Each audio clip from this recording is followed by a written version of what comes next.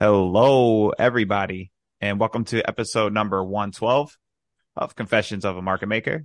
I'm your co-host, Ray, aka All Day Ray, aka the Backdoor Man.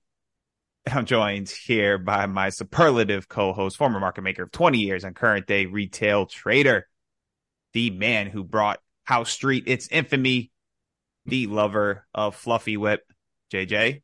How's it Hey, going? what's up? How you doing, brother? How you doing? I'm doing real good, man. Missed you on the last podcast, JJ. I think the first one out of all these we've done that you were not there. You were in Exactly. Turkey. You were in I Turkey. How took was the vacation? it was amazing. I haven't taken vacation since 1995, so it's a beautiful thing this year. My girlfriend took me on two vacations, and it's now I understand this vacation thing. It's pretty cool. I could get used to it. Excellent. Glad you had a great time, man. And our guest today Hmm. is a Scottish man, a founder, a CIO of Eclectica Asset Management, a global macro hedge fund that ran from '02 to 2017. The high watermark events were the early and successful identification of the gold bull market in '03 and the housing debacle in '08, both of which delivered annual returns of between 30 and 50%, 30 and 50%. The St. Bart's luxury hotelier and acid capitalist. I'm talking about Hugh Hendry. Hugh, how's it going, man? Heavens, yeah, it's going to be fun. I'm liking the vibe already. God, I must say, am I a hotelier? I mean, I'm just a scuzzy property developer, or whatever. I'm a former CIO. My hedge fund closed. The clients got fed up after 15 years. Like, oh, and Uh-huh. then like, oh my God, the people who cannot distinguish between assets under management. Like hedge funds are like a bank. Mm-hmm. AUS, your deposits. Hmm. If deposits leave, that does not equate with losing money. That's just the clients coming in, coming out, but whatever. Exactly. Yep. Hugh, man, we thought you'd be perfect for, this podcast, the vibe, man. And just a pleasure to have you on. We had this scheduled for last week, but I guess we were talking a little bit beforehand. What a fire broke out there. You're in St. Bart's, correct? Yeah, heavens, we had, I mean, they're unrelated, but we had a 6.4 tremor out north Wow. in the Oh wow. sea. You get about 1,000 tremors a year in the Caribbean. I mean, this is a rich island. It's not the Caribbean. I mean, it's in the Caribbean, but it's not really the Mm-hmm. Caribbean. And the houses are all, secured for earthquake as much as you can be, earthquake and hurricane. I mean, they're designed solid, but at the same time, we lost two of the three generators, electrical generators. And so we had disruption to about 80% of the island's energy supply, which meant, folk never had AC. And Mm. it is damn hot. It's not just hot, it's hot and humid. This is the low season. It's quite a nice time. It's a quiet season on the island. Yeah, it's got to be brutal because I'm in Florida, Hugh, and it is borderline unbearably hot right now. I can only imagine what it's like there right now. And so opening this up, Hugh, Eclectica was the name of the hedge fund, and just for the listeners, eclectic, right? So definition: deriving ideas, styles, and taste from a broad and diverse range of sources. I guess Hugh, like a good thing here for people to get to know you. What are some ideas, styles, and tastes that you draw upon? Yeah, I'm so eclectica by name, eclectica by nature. The the principal juice of my fund is, I mean, do I look like a finance guy? Can you believe they gave me $1.5 billion? But why did they give it to me? I mean, partly I got a lot of money from like pension funds in commodity countries, and they were just minting it. Like Yeah. even after the crash, of course, places like Canada never had the housing retreat as we saw in the Exactly. US, but you had the immediate reaction, the wrong reaction to QE in March 2009. And so commodity prices went on that insane rip from '09 into 2011, profound capital misallocation by the sector, which they came to regret. And I think they were just like so swimming in water. They're like, why don't we give money to that idiot? You'll be kind of entertaining, you know. If there was any formality in their decision making, they allocated to me because I had almost no correlation to certainly any other manager, and I had very, very low correlation to just about every other principal risk asset, and so I was an entertaining diversifier, and my job was just to make money at a different time, not to lose money, you know, to make money at moments arguably of stress in the system. Yeah. And so famously or otherwise, I managed to come through in a way, you know, I had a kind of 30% plus return. So I delivered on, and there were other periods, but yeah, I was like, I don't know, my compound growth rate over 15 years was somewhere between 7 and 8%. Which is to say, I offered kind of somewhat convex returns when the proverbial hit the fan. And then for the majority of time, it was all about just not losing money or a lot of money when everyone was making a lot of money. So it was like an insurance policy that paid you, let's say, 7% a year. Normally you have to pay for it. I 7 carry, and then I kind of insured you on bad beta years. Mm-hmm. Yeah, you know. Oh, sorry. I'm just curious about why they gave you the money too. But you do have a very traditional background. I mean, you're ex Bailey Gifford. I've always been fascinated with that place ever since they ran the box on Tesla when it ran to 1,000. Bailey Gifford was the warehouse for that. Yeah. They were. And there are many things I could tell you about Bailey Gifford. But they were quintessentially growth investors. What was it like working there? Can you tell us about? Forgive me because I lost you on the volume there. Can you hear me now? I can hear you now. Yeah. So you're asking me about Bailey Gifford and how they were. Yeah. What was it like to start out there and to train there? Hell. Absolute hell. Really? Yeah. I mean, it was. I mean, hell can have many facets. Sometimes hell can be glorious. There are some hellish places I go late at night in some kind of big metropolitan cities and have a lot of fun. But hell can also be taxing. And so the two sides of that, I gained a wonderful discipline. I was working with super, super smart people who were anally retentive, and they were always kind of grumpy and angry. And this is a long time ago. This is like heavens. I don't know, a long time ago. 90s. 90s, yeah. And so like I remember I had to I guess it was on a computer I was typing, but I would be writing once a month an economic report, and then in the other weeks I'd be writing a stock analysis. So there was a nice combination of macro and micro. The reports had to be printed, and then I was responsible for delivering it by hand in paper. Oh, yeah. Yep. To every person.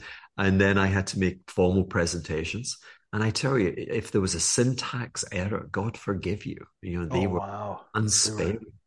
But they were quintessential growth investors. They sought to control risk, I think naively, but they sought to control risk through superior stock selection. The argument that businesses with strong moats, the whole Warren Buffett thing, would be less subject to the capriciousness that can befall weaker franchises.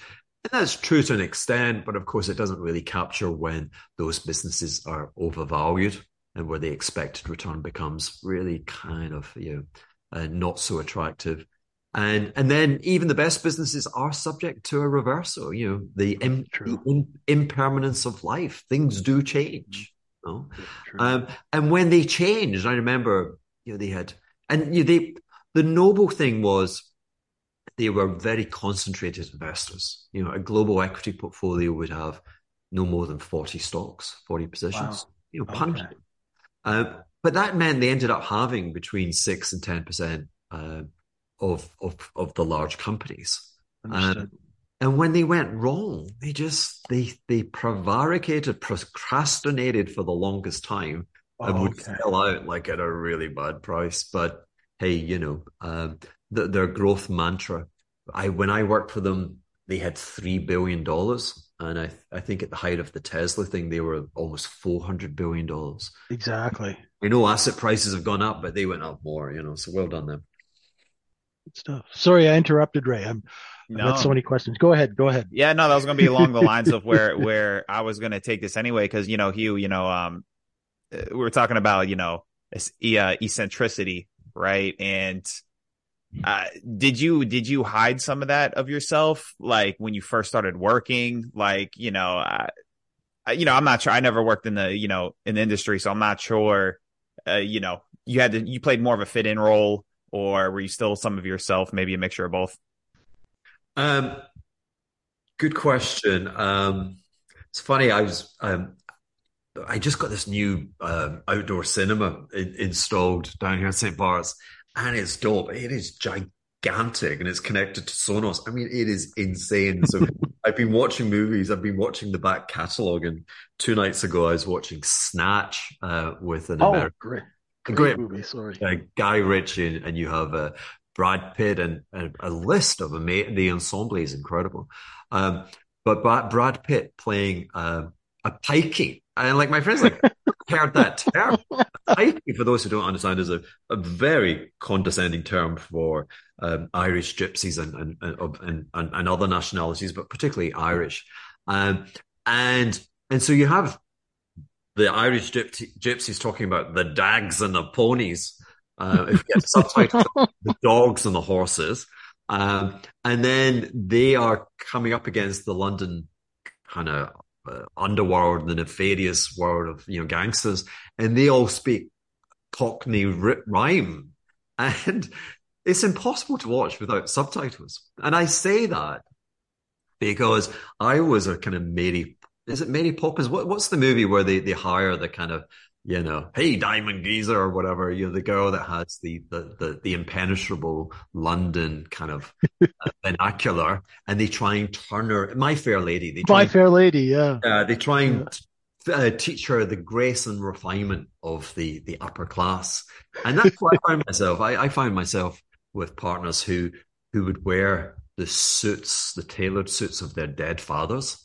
And let me tell you, their progeny were taller than their fathers. And these guys would have like big gaps between the end of the trousers and where the heel began, so to speak. And I was hired as a diversity candidate because, remember, again, they were managing $3 billion, but they were on a push into North America, and they were kind of struggling a little bit. And so they phoned a consultant. Consultant had no idea, and so made up the story like, "Hey, listen, every year you take 4 graduates from Oxford or Cambridge. These are the top 2 Ivy League universities. Mm-hmm. We feel you need to bring in some kind of local kids." And that was me. Nice. And I used to speak. I'm now affected, but in kids from Glasgow, where I was born, would use the word definitely a lot, but it would be pronounced with an extra syllable, and it'd be definitely. And this caused profound angst and some kind of tittering. And so all of that was knocked out of me. But why did I get that job? I got that job through serendipity, through passion. Passion is something which illuminates even dark paths. And then, like I say, I received a wonderfully rigorous education. But there was something about my cadence, and to this day, I can't explain it, but I always had a sense of either positive or negative foreboding. I saw things before others, but they hadn't transitioned my skill set. They hadn't enabled me to monetize it, because analysis was very much, again, at the level of the franchise level. They would never look at charts. Yeah.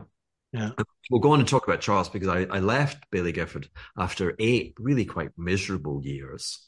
unsuccessful years, despairing years. I went to London, and after a year or so, I ended up in 1999 with a position with a prominent hedge fund. I didn't know what a hedge fund was, and working with a very flawed, disgraceful character, actually, but a brilliant mind.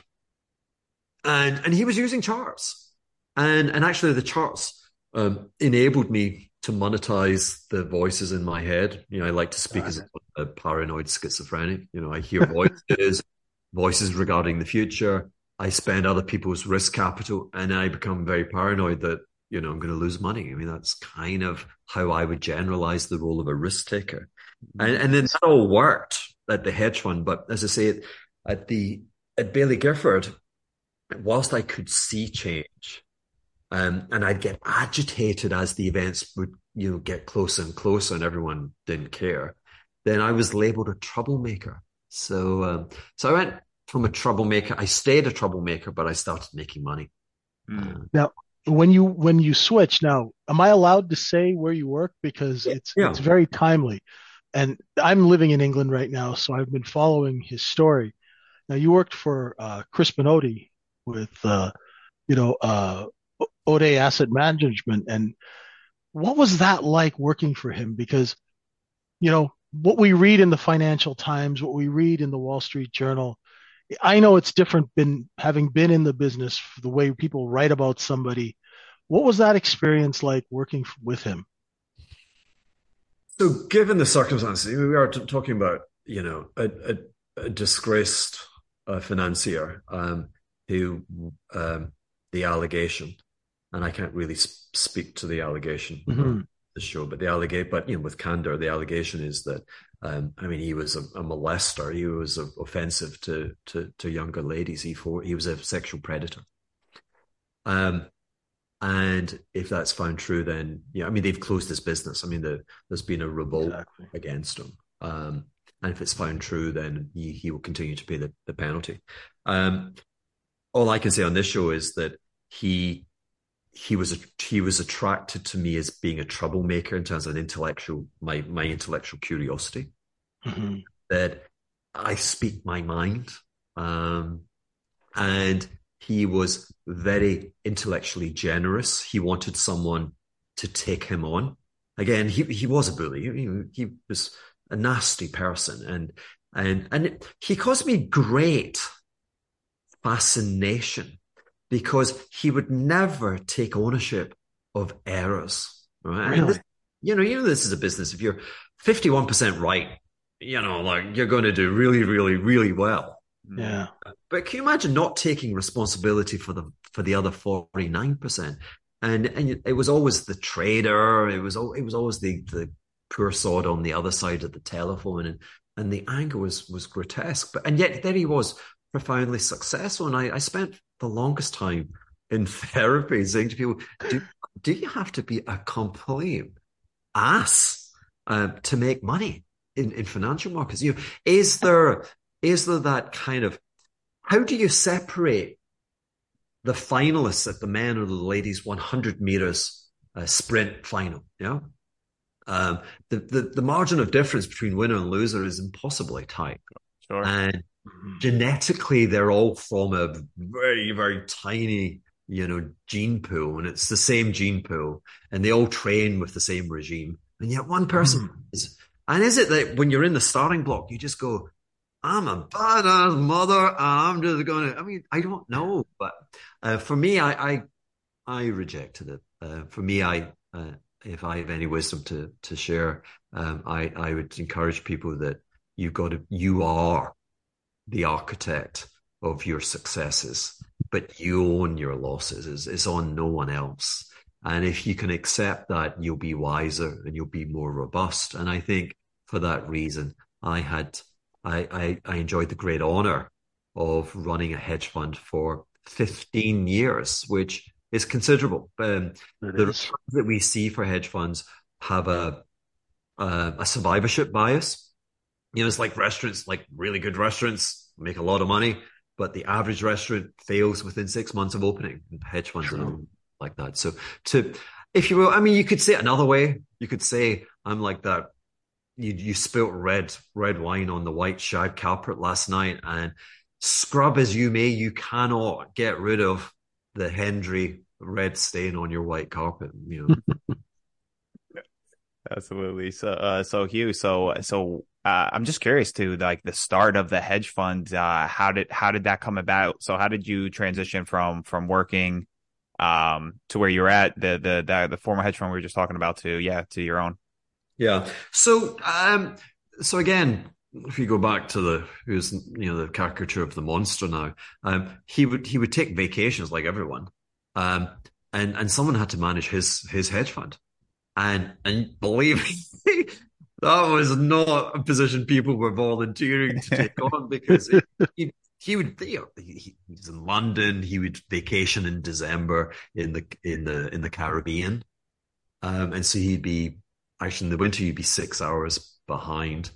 He would be 6 hours behind. So you'd be sitting kind of around about lunchtime, and he's going to call, Yep. and you're going to give him the P&L, and just run daily. Is it up? Is it down? And sometimes it's a standard deviation event. And it's going to grill you, and I saw good folk reduced to, to tears by that treatment. But I was like, bring it on. No, bring it on. Bring it on. I'll do it. And the rule was, if I was sitting there with risk position, and I found myself going, oh, I feel like I should do something, buy or sell. Yeah. I do something. I do a third. Yeah, and it's my rule it's the asset capitalist rule of a third. Yeah, if in doubt, do a third. Okay, and my point was, if I sold it and it was wrong, you'd be like, buy it back, no big deal.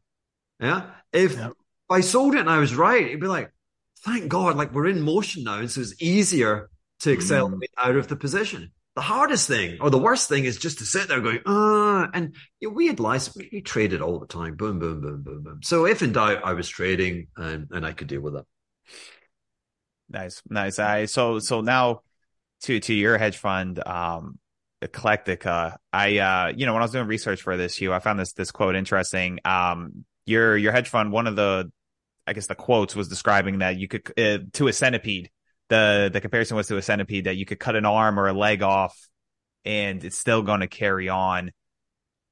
So could you just maybe describe to us what exactly that was, what that quote's referring to? Well, it's quite, it's a nice bridge from what I was saying. The thing that kills you is to procrastinate, like to get frozen, and it's very understandable. And so I was very much against, there was a time when, large institutions were demanding that there best ideas fund. I don't like that. And so I likened it to there was a true life story that became a movie where you had the free climber, and he slips or whatever, and his arm gets lodged in a rock crevice. Oh yeah. And no one knows he's there, and he's able to deduce that his arm is just permanently lodged there, and he's gonna die. That the only chance of survival is to cut the section of his arm off, and put a bandage, but put something tight and stop the blood. And who amongst us would do that? Because we've only got two arms. You'd spend a long time going, oh, I don't know. Exactly. And of course, the genius of that story is the guy did it. And it's, it's a shocking story because who amongst us could do that? And so the centipede has 100 legs. And if a centipede loses a leg, if it loses 5, it's going to keep marching on, give me another day. Investing is blessed. It's wonderful. Every day of curiosity. Learning things. Give me another day. If I have to lose a leg, boom, I'm going to do it. So that's where that comes from. And also, I was typically, I want to say, kind of frontier investing. The hedge fund that I launched towards the end, the fourth quarter of 2002, our first calendar year gains were like 50%. And that was capturing gold. And I was very heavily positioned into, there was this term back then, old economy stocks, smelting, everything, Mm-hmm. metal bashing and what's, not in the service sector. And I could see the presence of China beginning to be the marginal determinant of commodity prices. And I wanted to buy stocks in those sectors, but their businesses had been dreadful for 25 years. Mm. Yeah. And so they were beaten up. They'd had bear markets and they had investor disdain and they'd been neglected, but they weren't trading a lot. And so I'd buy lots of. I'd go in. I'd own 25 copper stocks, and each day I'd be trading in and out and blah blah blah. So I had a lot of position because I was typically early in positions. Mm-hmm. And I forgive me, but to my mind, I always said to my clients that my superpower was I was capable. I could sing sweetly. I could give you the sweetest pole dance you can imagine. I could be your private dancer. I could have your mind juices blowing on the concepts of what was going to happen. But you could see me the following day, and I would reject everything I'd said. I wouldn't reject it through dishonesty or whatever, but I wouldn't have the position. But you just told me. I'm like, you don't have it. I'm like, no, the trend, kind of changed a little bit. I don't have to own it all the time. I'm like, so. Well, having that flexibility, that mental flexibility could probably be a strength, right, Hugh? I would say, because people who getting locked into a position or a viewpoint can be very troubling, right? Yeah, no, indeed. It can be a strength, it can be a weakness, and you don't want your head spinning all the time. I mean, there is a point where you have to be committed. I mean, I think if we were transforming into a conversation about the present state of macro and like where you'd be simulating risk positions, we're getting closer and closer to a point where you don't trade it more, like you kind of try and develop an asymmetric position. And it's asymmetric in the sense that it'll have a fixed loss and you size it according to the loss that will not kill you, but will provide and facilitate a convex, which is to say a kind of an exponential return should you prove correct. So, I mean, there are times when, you can't have the spinning top, but by and large, again, another one of my rules is it's just wonderful. It's so exciting when you've seen the future. And you want to put it on immediately, and I call that the conceit and the arrogance of a well-formed argument. You're the architect. You've just sat there and you've deduced something and you're certain it's going to happen and no one else gets it. And you're like, boom, I'm buying this stock.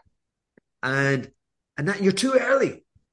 Right. So it's like, wow. And your friends, your buddies, the people that respect you, you share the story and they're like, I can't flaw that. That's a great idea. Do you mind if I join you? But at that point, it's like, stop and call a different trend, i.e. look at the chart, the number of times that I have seen people position themselves with their initial position in a stock or an asset class currency, whatever, and it's trending down. Why would you do that? Like, keep it simple. Buy things going up, sell things going down, right? So you've got to conceive of the future. You've got to have the intellect to form a narrative. I mean, for me, I was conceiving of contentious narrative that I thought could go on and become an accepted belief system. I mean, I'm a preacher, man, but it was also inventory management. It was like, okay, great idea. I'm going to keep it over here. And when that stock starts to confirm this idea, then boom, I've got risk position. Yeah. Yeah. Nice. Very well. Yeah. No, I love that. It's having the idea, but sticking to like the technicals of trading and abiding by that. That's awesome. Hugh, would you still say, well, I guess I'll start off with this. Like maybe just give us a rough ballpark of maybe like a time frame that you trade and invest on. Oh, I'm global macro. Hmm. Um, that saying, the slow to turn of a super tanker. I mean, Mm. it's agonizingly slow to turn. I mean, the US economy just now, the labor market is agonizingly slow to turn. I mean, everything else is turning quite rapidly. The Fed, for their sins, are posting their hopes and expectations on the thing that changes last. It's kind of too late, but anyway. But no, I needed, let's say, 2 years. Um, 2 years, 2 years. 2 years. Would Okay. be I call that my landing strip. So if we bring that together into today's parlance, uh, my contentious narrative is the inflation thing is nonsense. The money printing is nonsense. There was an exceptional set of global circumstances. Prices went up, but they can't remain elevated because, in actual fact, we're not printing money, and so they're going to fall rapidly. And I can see the emergence of a deflationary recession emerging in parts of Europe and certainly in China. And so that gives me an appetite to owning US risk-free treasuries. I know risk-free kind of seems a preposterous term. So then think about the things I've been telling you. I'm like, damn, I thought I was smart there. I thought I was onto something because I look at the chart and the chart ain't going up and I only buy things going up. I'm like, damn, you know. Yeah, yeah. And so do I cheat or do I kind of like in another piece you may have read about me, they called me the plasticine macro trader. I got to be fluid and change shape and take it on. And so I um I buy a call option, and I don't like just every option. Right? It's called it bad extrinsic. Like people like Ken Griffith at Citadel. Every option that you buy is overpriced. So if you're just buying calls or buying puts, you're just paying the casino. Ken, Mhm. the richest guy because he's got the biggest casino in the world, right? And people just blindly buy the bad extrinsic. So I'm a little bit guilty of that. I buy on the TLT, and the TLT is an exchange traded fund trading 17-year plus maturities and treasuries.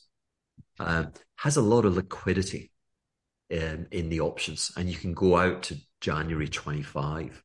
So again, to the point of time frame and landing strip, I began to open these positions earlier this year, um, and I was attracted to the thing. I can't tell you when the U.S. economy starts to really feel it. I can't tell you when the next financial institution buckles, but I can tell you it's within 2 years. I can tell you that before the 17th of January 2025, life will have taken a dramatically different course, I believe, and it won't be a course for the better.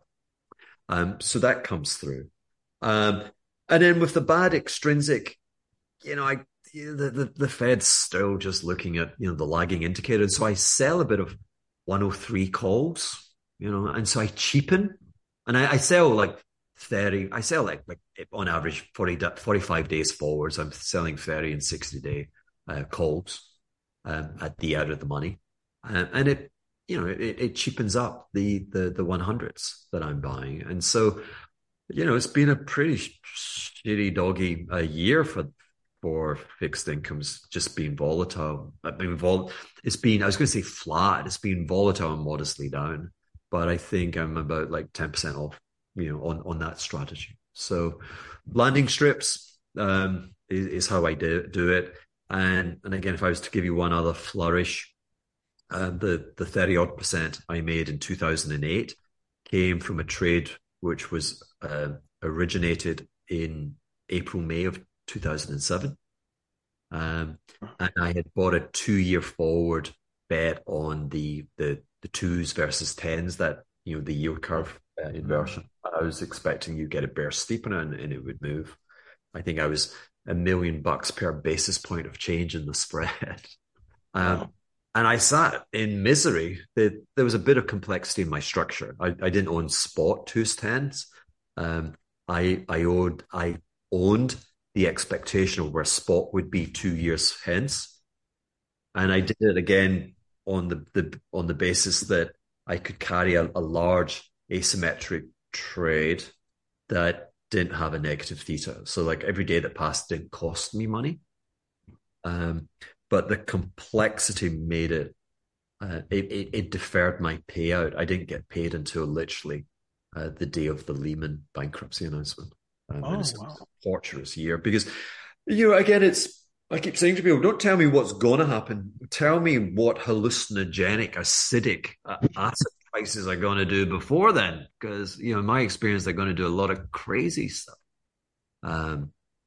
And if you cast your mind back to that period, the ECB was raising interest rates in the summer of 08. I mean, they're just classic idiots. The oil price was $140. The Fed was slashing rates, but actually the capital markets were wrong. They were saying, hey, listen, buddy, for every cut you take in rates, they're going to be adding them in 2 years' time. And that market kind of prejudice was obliterated when we had the bankruptcy of Lehman's, and that's when I made the money. Mm-hmm. Nice. Excellent. Interesting. So Hugh, me and JJ, we're short time frame type traders. I'm not like well versed in macro, nor does it really even really much apply to my trading style, but nonetheless, it's still fascinating. Hence, why we're having you on here. I believe I seen you say, and you could correct me if I'm wrong, but that maybe the way of viewing the macroeconomics has changed over the years. Was that true? Did I read that correctly? Yep. Yeah. And I'm real curious from your perspective, what you think's changed. Oh, what's changed? Heavens, this is where I turn into Ray Dalio and start boring you to death. If you're listening, I love you. But, I mentioned my fortunes took a turn for the better around 2002 with the opening of my hedge fund, and I told you I made 50% in the first calendar year, and I made it because I was acutely aware of the significance of China. It'd been accepted it'd been accepted as a trading partner with the rest of the world, essentially by the US. And that was 25 years ago, and every macro rule no longer works. Macro hedge funds have been kind of a bit doggy, really. All of the presets, all of the wisdoms, Charles Kinderberger, Manias, Panics, and Crisis, which was the kind of the Bible of how you'd kind of try and train your mind to catch opportunities in macro. Mm-hmm. From that date onwards, never. After the Asian sovereign crisis in the late 1990s with the profound devaluation in the Thai baht et al. Mm-hmm. That was classic Kinderberger, but thereafter Kinderberger has just been a dud. I don't mean that facetiously. I mean Kinderberger is an amazing book. Why? So there's a profound change in the nature of globalization. To keep it short, China in the last 40, 50 years has experienced what the US produced in the 19th century, the industrialization of a backward community into a very thrusting, modern, very important economy. The US did it in the orthodox manner, where there's so many investment opportunities, opening up a chemical plant, opening a railroad, telegraph lines, canals, you name it. The investment pool is far greater than the source of domestic savings in the economy. Mm-hmm. And so you solve that by running a trade deficit, and you have the rest of the world investing their surplus savings and giving you the wherewithal to have this fantastic and high productivity investment super cycle. The Chinese rejected that model, and I think they rejected it owing to the near proximity of seeing the Thai baht et al. Implode, because the repercussions of that were that you had kleptocracies, you had the long-standing political leaders in that region, and they were all booted out. The West had lost money. The Western institutions like the IMF came in and they imposed, if you will, regime change. And the Chinese Communist Party like, we don't really do regime change. We're forever kind of thing. And so they decided to do an industrialization policy which would be funded from domestic savings. And so China runs, as we know, it's nothing cultural. It's very much an economic orthodoxy by the Communist Party.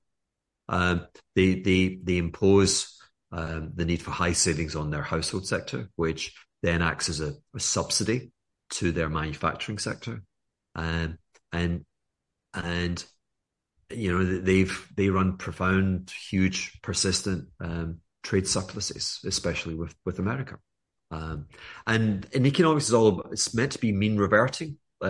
So that's great. They did smart things. A lot of their investments were hugely productive up until about 2008. And classically within economics, their currency should have appreciated to, if you will, to reflect and honor that comparative advantage, but also to reward Chinese citizens. They would become richer vis-a-vis the rest of the world. And therefore, they would have the wherewithal to buy more and more goods and services produced by the rest of the world. And so the huge trade surplus would narrow as the currency goes up and we would be back in equilibrium. That hasn't happened. Instead, the Chinese, they don't essentially buy goods and services. They buy US financial assets. Interesting. And so I believe QE is an imaginary, hyped thing by idiots at the Federal Reserve, that the true source of money printing, which is responsible for the elevation in global asset prices, has come from this particular quirk and change in globalization. And until we change that, we're just going to have more and more asset price inflation.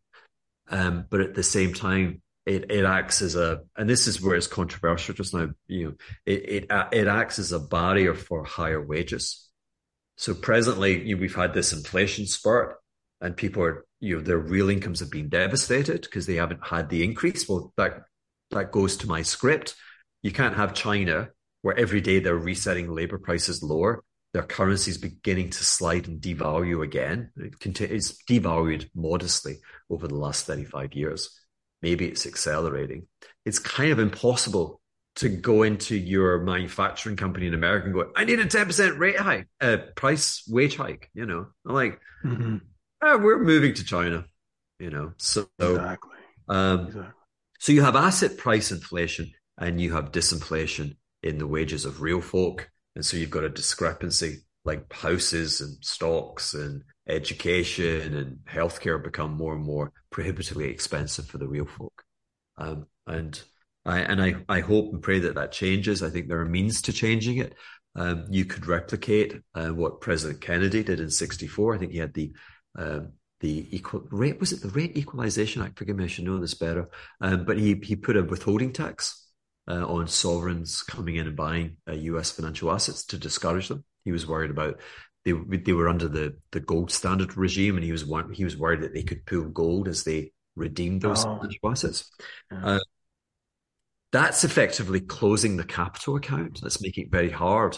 So if you say to the Chinese, hey, listen, you know what, like you're kind of smart, right? And we're going to copy you. So you close your capital account, we're closing our capital account, finger to the man kind of thing. The US won't do that. So an alternative is kind of embodied in the CARES Act, the Great Inflation Reduction Act, but the US is now pivoting to copying the subsidization of onshore manufacturing and trying to bring jobs and well-paid jobs back into the US and to try and encourage private sector investment, albeit subsidized. It has to be subsidized just now because the Chinese are subsidizing. That's a step in the right direction, but it requires more. Interesting. Yeah, interesting. Thanks. Yeah, thanks for that, Hugh. Go ahead. Sorry, I just quick question. The last week when we were going to have you on, I had just read that the UK plans to overturn a ban on naked short selling in, of sovereign bonds. Now, you were quite active in that market. Can you maybe comment on that a little bit? Well, you're saying that presently you can't short gilts, because for sure you can. Well, yeah, they were saying that they were proposing to scrap the EU restrictions on short selling of sovereign bonds. Arguing that it's easier for investors such as hedge funds to bet against bonds and it'll boost liquidity. Well, That was sure. out in the, yeah. I'm unsure as to the authenticity of that, but Okay. the short selling is just asinine, and to that point, you destabilize the internal structure of the market when there isn't the presence of shorts, because you are removing the only constituency that actually has the willingness and the wherewithal to purchase assets Exactly. when they plunge, because they're profit seeking, they wish to realize their profits. Yeah. When you take out that fundamental source of liquidity in a falling market, then you just magnify the scale of the drop. Exactly. There's no short bid. Yeah. Indeed, but it was devastating to like good, honest, speculation in 2008, because like the U.S. bank sector made an all-time high, just Lehman's went bankrupt. Why? Because they banned short selling. Yeah. I was modestly tweeting overnight about is it KRE, the regional US bank index, and it's fallen 2/3 from its all-time high. That, to my mind, is the fat lady. There are going to be more financial accidents in that sector. Their business is severely challenged by the regulator, the Federal Reserve. It seems to be trying to put them out of business, but everyone knows it, and they're going to trade higher. And then it's like maybe another regional bank does go bankrupt, and I think it's likely. And then does the Fed come in and ban short selling? So we could get to the point where the KRE actually trades back at its all-time high. I mean, that's the footprint from 2008. So you've been right. You've had a series of major banks go bankrupt, and yet the damn thing trades at an all-time high. Risk assets are hallucinogenic in their transition from bull markets into bear markets. They never see it. They're like, hey, boom, I'm dead. Interesting. Thank you. Yeah, Hugh, for the listeners, other than yourself, who would you tell people, or who are some people that you yourself personally maybe look to or follow or read for global macro picture? Well, I say, do I say it jokingly? I don't know, but I typically say, hey, there's only 5 people in the world that actually understand money. Yeah, which is to say that the central banks don't understand money. I had Professor Steve Hanke, a wonderful, graceful gent from University of John Hopkins in Baltimore. He's the Don. He's been there for 56 years. And he's got this rule that 95% of what you read in the financial press is just bunkum. And I was reading the Financial Times this morning, and I kind of copy and paste. There was a quote from the CIO, who will remain nameless, of an institution which is responsible for $1.2 trillion, and that's 1,200 billion US dollars. And he says the Bank of England has had a checkered history in sending comforting signals to investors. You see, there's no mention of money in that statement. It's like a love-heart relationship. Oh, yeah, I'm going to cross with you just now. Like, you're proving so cranky. I like it when you tell me that good things. I don't like it when you tell me that inflation is above target. It's people. This moron does not understand money, and he's the CIO of an institution with $1.2 trillion. Again, in context, the U.S. economy is $25 trillion. This moron is responsible for 1/25 of the size of the U.S. economy, and he doesn't understand money. And he's not alone. Do you think Jay Powell understands money? Do you get appointed Fed chairman because you understand money? He's a lawyer. Right? What are lawyers good at? they're good at kind of being soothing and telling you bad news and charging you for it. They do Exactly. communication, right? So literally, I did one time. I sat with I was like, okay, I'm going to count the people. One, two. I got to three, 3.5. And I was like, I couldn't get to 5. So I don't know if there are 5. Now, in terms of educating ourselves, there are Twitter is an amazing resource. I know we all bought it at the wrong price, but it's an amazing resource. Unfortunately, a lot of the young folk are not like attracted to it. I mean, I've got a 19-year-old daughter and a 21-year-old son, or soon to be. They would never be on Twitter. They're on the gram, they're on Snap, but they're not on Twitter. And the joy of Twitter is the public utility, that there are great minds. And so for me now, before I read the insanity of the financial press, I have Twitter lists, so I don't have to scroll through that, just noise that they send you. I've got a list of about 10 people that, and I know for certain that overnight they will have written something and they will have impacted some wisdom. And I sit there and I ponder, and I follow quite a few kind of like jazzy kind of economic thinkers. They post a chart and very graphical, and so that helps me. If I gave you 2 names, my thesis with regard to globalization and its impact on asset prices and wages, that would very much come under the auspices of Professor Michael Pettis. He's a former investment banker, don't hold that against him. But he grew up with the kind of Brady bond, with the blow up. Citigroup was bankrupt in 2019. Citigroup was bankrupt in 1982 with Brazil imploding. And so he cut his teeth on emerging market crises, and he now teaches economics at Peking University. And he's prominent. I'd recommend people follow him on Twitter.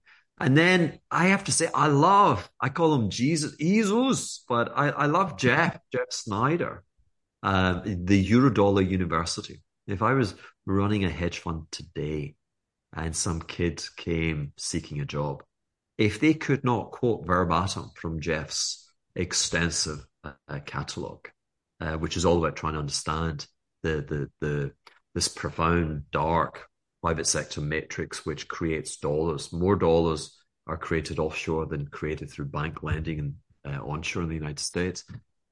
If you can't quote chapter and verse from Jeff's show, then you ain't hanging with me. So there's, if you will, two prominent names. Excellent. Yeah, that's obviously, Hugh, that's how we found you, was on Twitter. And like I was saying, like, we're short-term traders, so I really don't pay too much attention to the global stuff, unless, just for curiosity of myself, I like it. But then I came across you and I'm like, who is this guy? Like, just totally different, off the wall, centric style. And it was refreshing, man. It was nice. And I think, I guess where I'm going with this is like the curiosity, like the outside of the box thinking. I tend to like lean more into that. Like, even myself, like, I think that's probably a strength, I think, in trading. And even a bunch of the people we've had on the show, we've had like real contrarian type traders. Have you seen that, through your time working? Is it kind of more of the people who are against the grain as opposed to, the herd, the herd mentality that's going to, makes more of a successful trader? Or am I maybe a little off base? I mean, the principal message of asset capitalism, I should be wearing my hat. I can't find it. The assetcap.com, folks, very, very expensive, preposterous hats that say asset capitalism. But people stop you and they'll say, wow. Anyway, cheaper than LVMH. The principal message of asset capitalism is that you don't have to be a douchebag. Yeah. Like, I'm getting divorced just now, so I'm kind of reacquainting myself with the ladies. And, like, inevitably they're going to say, hey, what'd you do? Like, and they typically say to me, like, so you're in the music business? And I'm like, run with it. The last thing I want to damn say is I'm a former hedge fund manager. Oh my God. Like, I'll be like, I'm out of here, honey. I'm like, yeah, I'm sorry. So, and so I investing in speculation, Again, the suits call it the dismal science of procrastinating the future. Screw them and their linear thinking. Like, it's an art form. I mean, this is a preposterous endeavor. We're trying to anticipate the future, and we don't have a time machine, and we're just making it up. Yeah. Exactly. Think of it this way. I was watching another movie last night. Oh God, it was so dark last night. I was watching Cicero. Oh, great movie. Yeah. Well, there's two. There are two great movies, but the first one is, and again, the cinematography is unbelievable. I think it's Jacques Villeneuve or something, who sounds like a dead Formula One car racer. Exactly. It is the deepest, darkest hole. It's just so black. Anyway, so I watched a lot of movies, but my buddy was saying to me, why is it that so much of art captures the future? So, to be a little bit silly, but not so silly, think of a lot of the Star Trek things, or more significantly, you think of A Space Odyssey 2000. Right? Exactly. They've got iPads. They're FaceTiming. They're Zooming. Exactly. And sometimes I think, I hear that President Biden is going to come out in September and actually confirm that they have evidence of, alien intelligence in a vessel and all that. Who knows? But, well, Arthur C. Clarke did come up with the idea for satellites. Yeah. Oh, and so much. And sorry, back to movies really quick. I heard that one of your favorite characters is Bricktop from Snatch. Yes, which is one of my favorite characters, and a lot of my clients were like Bricktop. This is the reason why I don't show my face. So, well, I definitely I certainly wear spectacles in a manner which salutes the insanity of Bricktop. But yeah, no. So my point is, to try and see round corners. It kind of helps just not to be another suit guy. Yeah. Flexibility of mind. Everything we've discussed, from being the caterpillar, the plasticine man, it's all about evolution, changing. It's all about avoiding just being fearful. I'm not fearful. Yep. I talked about, I like treasuries, but I put it in a kind of permanent portfolio structure. Like if I had $1 million portfolio, I'd have like 200 grand in NASDAQ, right? I wouldn't have $1 million, I'd have 200 grand, right? That'd be my equity thing. Things going up seems crazy, but we live in a world, crazy things happen. I'd have, in my $1 million portfolio, I'd have $70,000 invested in those call options on the TLT. If I come into real assets, I'd have 200 grand in Bitcoin. That, given it's $1 million portfolio, I'd be buying Bitcoin at a 30% discount via Grayscale. And then you come into the final quarter. I've spent 200 on NASDAQ, 200 on Bitcoin, 70 grand. I've got $500,000 in cash. And as you know, I could just buy NASDAQ futures and I could buy Bitcoin futures, right? So I'd really have $1 million of cash thereabouts, and I'd be earning 5% on cash, or I might earn 7%. I might have some in muni bond ETFs, money market funds. I'm kind of cool, and then if I get price confirmation in my favorite asset class, which is the bonds, just think of how much I can buy. All right. And so I'm sitting there, I'm making money. I'm not making as much if it's 100% long NASDAQ. It's not my business. So tranquility, but flexibility, and curiosity every day is a day of wonder. I'm alive, stay alive. I love it. That's great. I'm of the same mind for sure. I love the intellectual curiosity, the outside the boundaries, push the edge, maybe a little bit question. It's all good stuff. You mentioned Bitcoin, Hugh. Do you just have any I guess general overarching thoughts on Bitcoin or cryptocurrency in general?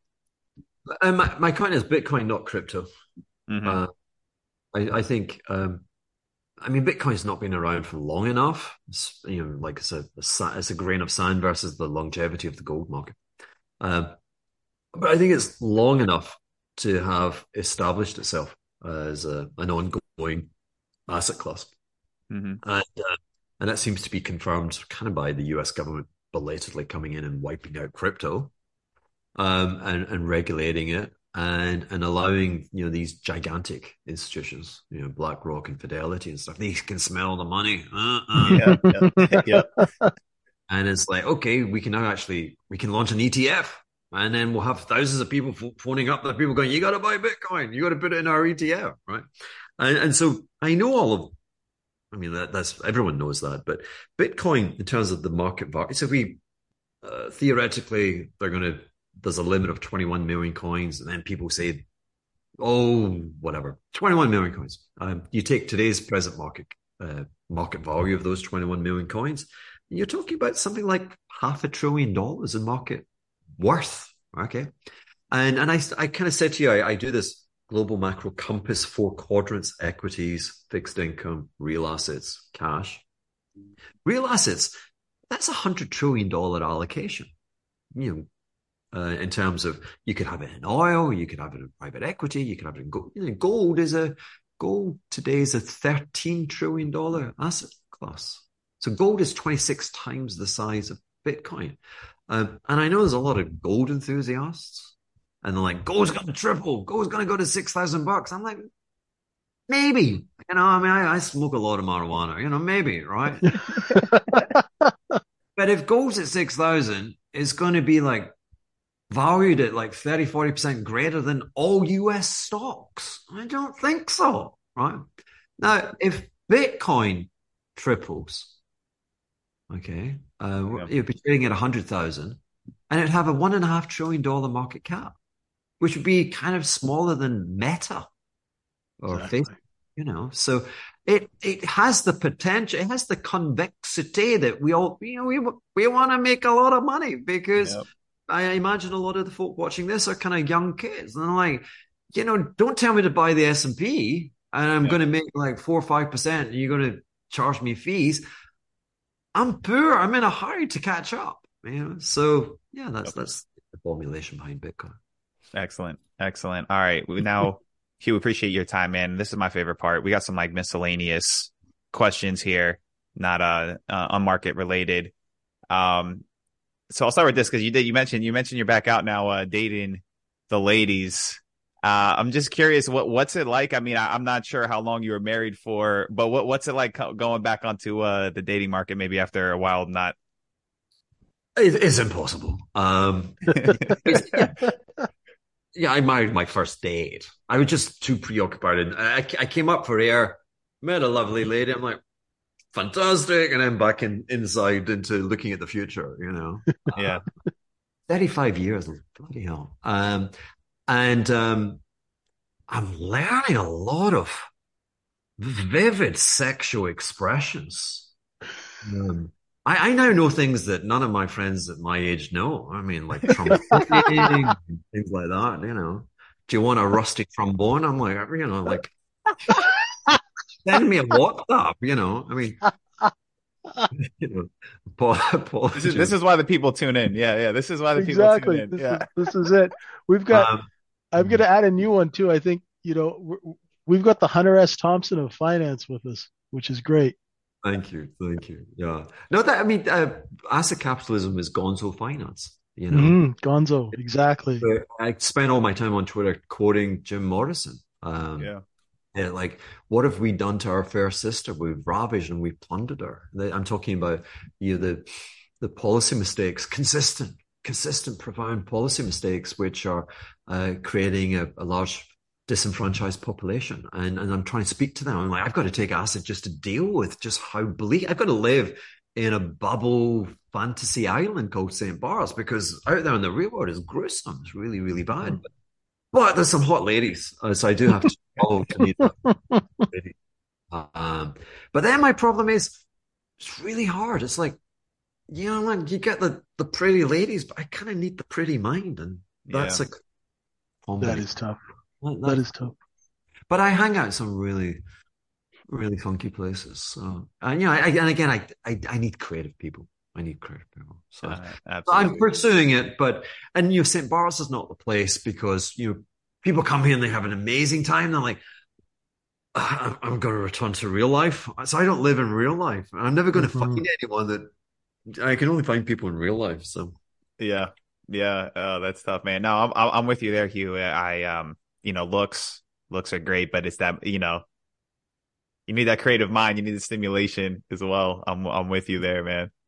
plus I need them to be just a little, I mean, more than a little, but kind of batshit crazy. I do love just, I've had a few adventures where I've just sat there going and just watching this girl like explode, get angry, and then talking to another girl, and she's like, "Kiss me, it'll drive her crazy. She'll love you." I'm like, "Really? I don't know," and blah blah blah. And I'm saying too much now.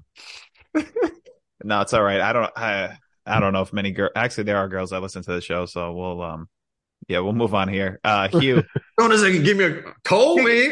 How's it going? call Hugh He's single. Call him, ladies. Call him.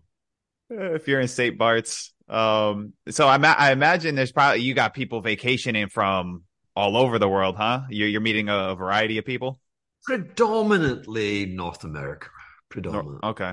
But this time of year, actually, we get a lot of South American. And actually, the great joy is in August, the island. It's a French Caribbean island. Mm-hmm. But in August, we pivot, and about 60-70% of the tourists are actually from France. Okay. And Nice. it's just that French vibe. And Nice. I talk about the ladies, but I mean, I need a French lover. And so it has a really amazing vibe in August. Hot as hell, but hot French ladies and gents and stuff. And it's funny seeing like being on a beach at Christmas time. It is North America, and the guys are, what do you call that expression? Buff? Is it buff? Like they're all on steroids. They've all got big muscles. They're all walking around. And then in the summer and drinking and not exercising. And then in August, it's these like lithe, lithe, svelte gentlemen like wearing budgie chokers and windsurfing. They've looked after that. It's a different perception aesthetically of what manhood should look like. Okay, interesting. What are the locals like? Are there I'm just not familiar with the island at all. Yeah, no, the locals are there's about a permanent community of 10, 11,000, which I'm part of. And this is like a ski village, and the kids come in, they get paid a lot of money, but their accommodation's impossibly expensive. Does that sound familiar? Obviously hard. They get a bit of savings and then they go on. Like a lot of the kids have gone on now, they're working in Saint-Tropez. After Saint-Tropez, they'll be working in the French ski resorts, and then they'll come back in here. So that's the kind of rotation they do. Okay, excellent. Okay, I guess maybe more on a deeper front here, Hugh. Are there any life philosophies that you say you subscribe to? Oh yeah, I'm somewhat. I mean, related to what we're discussing, but it with the divorce and the longevity of the previous relationship. And normally I'm loose and fluid, but the big takeaway was like, gee, why didn't I work that out? It's the impermanence of life. Nothing lasts forever, and that's even in a day when you're trading, nothing lasts forever, kind of thing. True. And I that rescued me. It's very kind of Buddhist in the meditation and stuff, but just recognizing, and you see this. There are some astonishing YouTube videos and whatever where you have terminally ill cancer patients, and they're glowing. It's like, I'm checking out. Unfortunately, it's going to be a bit early, but we're all checking out. I'm checking out not as a slave. You're all slaves. You're all believing these impossible things. Someone is wired. I was poorly wired, and then I had trauma, and it gave me a brain hack. Now I see how astonishing life is. So thank God I've not yet had any terminal health scare, but I had a profound trauma of a life experience, and that's the wisdom. There's always something that comes from. There's always a yin and a yang. Yeah, absolutely. I love that, man. The like you said, like it is Buddhist, right? Like the impermanence of life, and like, there's so many like stuff. I swear, like the difference between life and trading, it's like there's no difference. It's the same principles when you really break it down, which, that's what I love about it. I guess for you, Hugh, everyone has like different ideas of like quote unquote what success is. What's success for you? Oh, success is just not giving a damn. I was on Twitter and I was saying, I'm a billionaire. But I then did go on to say it's just that I calibrate my billions with a different metric. I don't really use dollar bills. I measure it in my ability to just not give a damn. I can say anything. I've got nothing to be embarrassed about. I'll tell you anything. I mean, try it, man. Don't try me. But and that's a profound wealth. So it's a profound asset that I have. That is, that's awesome. Yeah, I appreciate, that's why we had you on here, man. I appreciate this out, this sort of thinking. JJ, I think that wraps it up for me. You got any last questions here for Hugh? Well, I have no questions. Just thank you so much for being with us. It's really wonderful to have someone. Um, I saw the quote on one of your videos. I've seen things you people wouldn't believe. That last line from Blade Runner. And I've been through some insane things too. So it's really nice to see other people who've been there make it back out to the other side.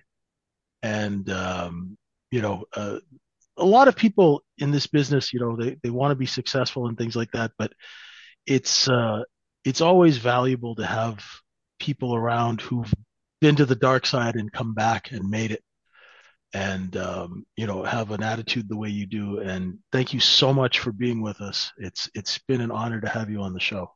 Really, really happy to have you on the show. Well, I mean, thank you. I mean, if I could just give a little promo for the asset capitalism, Yeah. I have a show once a week. I've got a Patreon service which I love, where it's a kind of mentoring thing. And periodically I spend 40 minutes on a Zoom call with people, and I'm in bedrooms. I'm in the real world, and discussing things. It's very Walt Disney. I mean, some of the people that I meet is like, I'm a Formula One race driver equivalent, if you will, and like, we get to talk car mechanics, so we do that. And I'm on Twitter, Hendry_Hugh. I'm on the gram, Hugh Hendry official, and the Asset Capitalist is the name of the podcast show. So the more that we have, the merrier that we all are. Yes, and it's excellent content coming from Hugh. JJ, Steve's going to kill me. I forgot to give a shout out to our sponsor here of the podcast, Apex Trader and Top Step Funding. Any listener of the podcast that has the skills to pass an evaluation can become a prop trader, fully funded by either Apex Trader or Top Step Funding. Our own Micro E Futures trading community has many members who are now fully funded. No need to trade with your own money. Keep 90% of the profits. To learn more, you can visit our website at microefutures.com. Yep, Hugh, I was going to ask you to tell the listeners where to find you. You already did that. Guys, go on there, follow Hugh. Man, just absorb everything you said, man. Hugh, it's just absolute pleasure having you on, man. Thanks for bestowing your thought processes, giving us a little, depth into your mind, sharing some wisdoms. Appreciate you, man. Thanks so much. Thank you. Oh, my pleasure. All right, so for Hugh Hendry, I'm Paulie Walnuts. He's the gorilla of House Street. You stop so.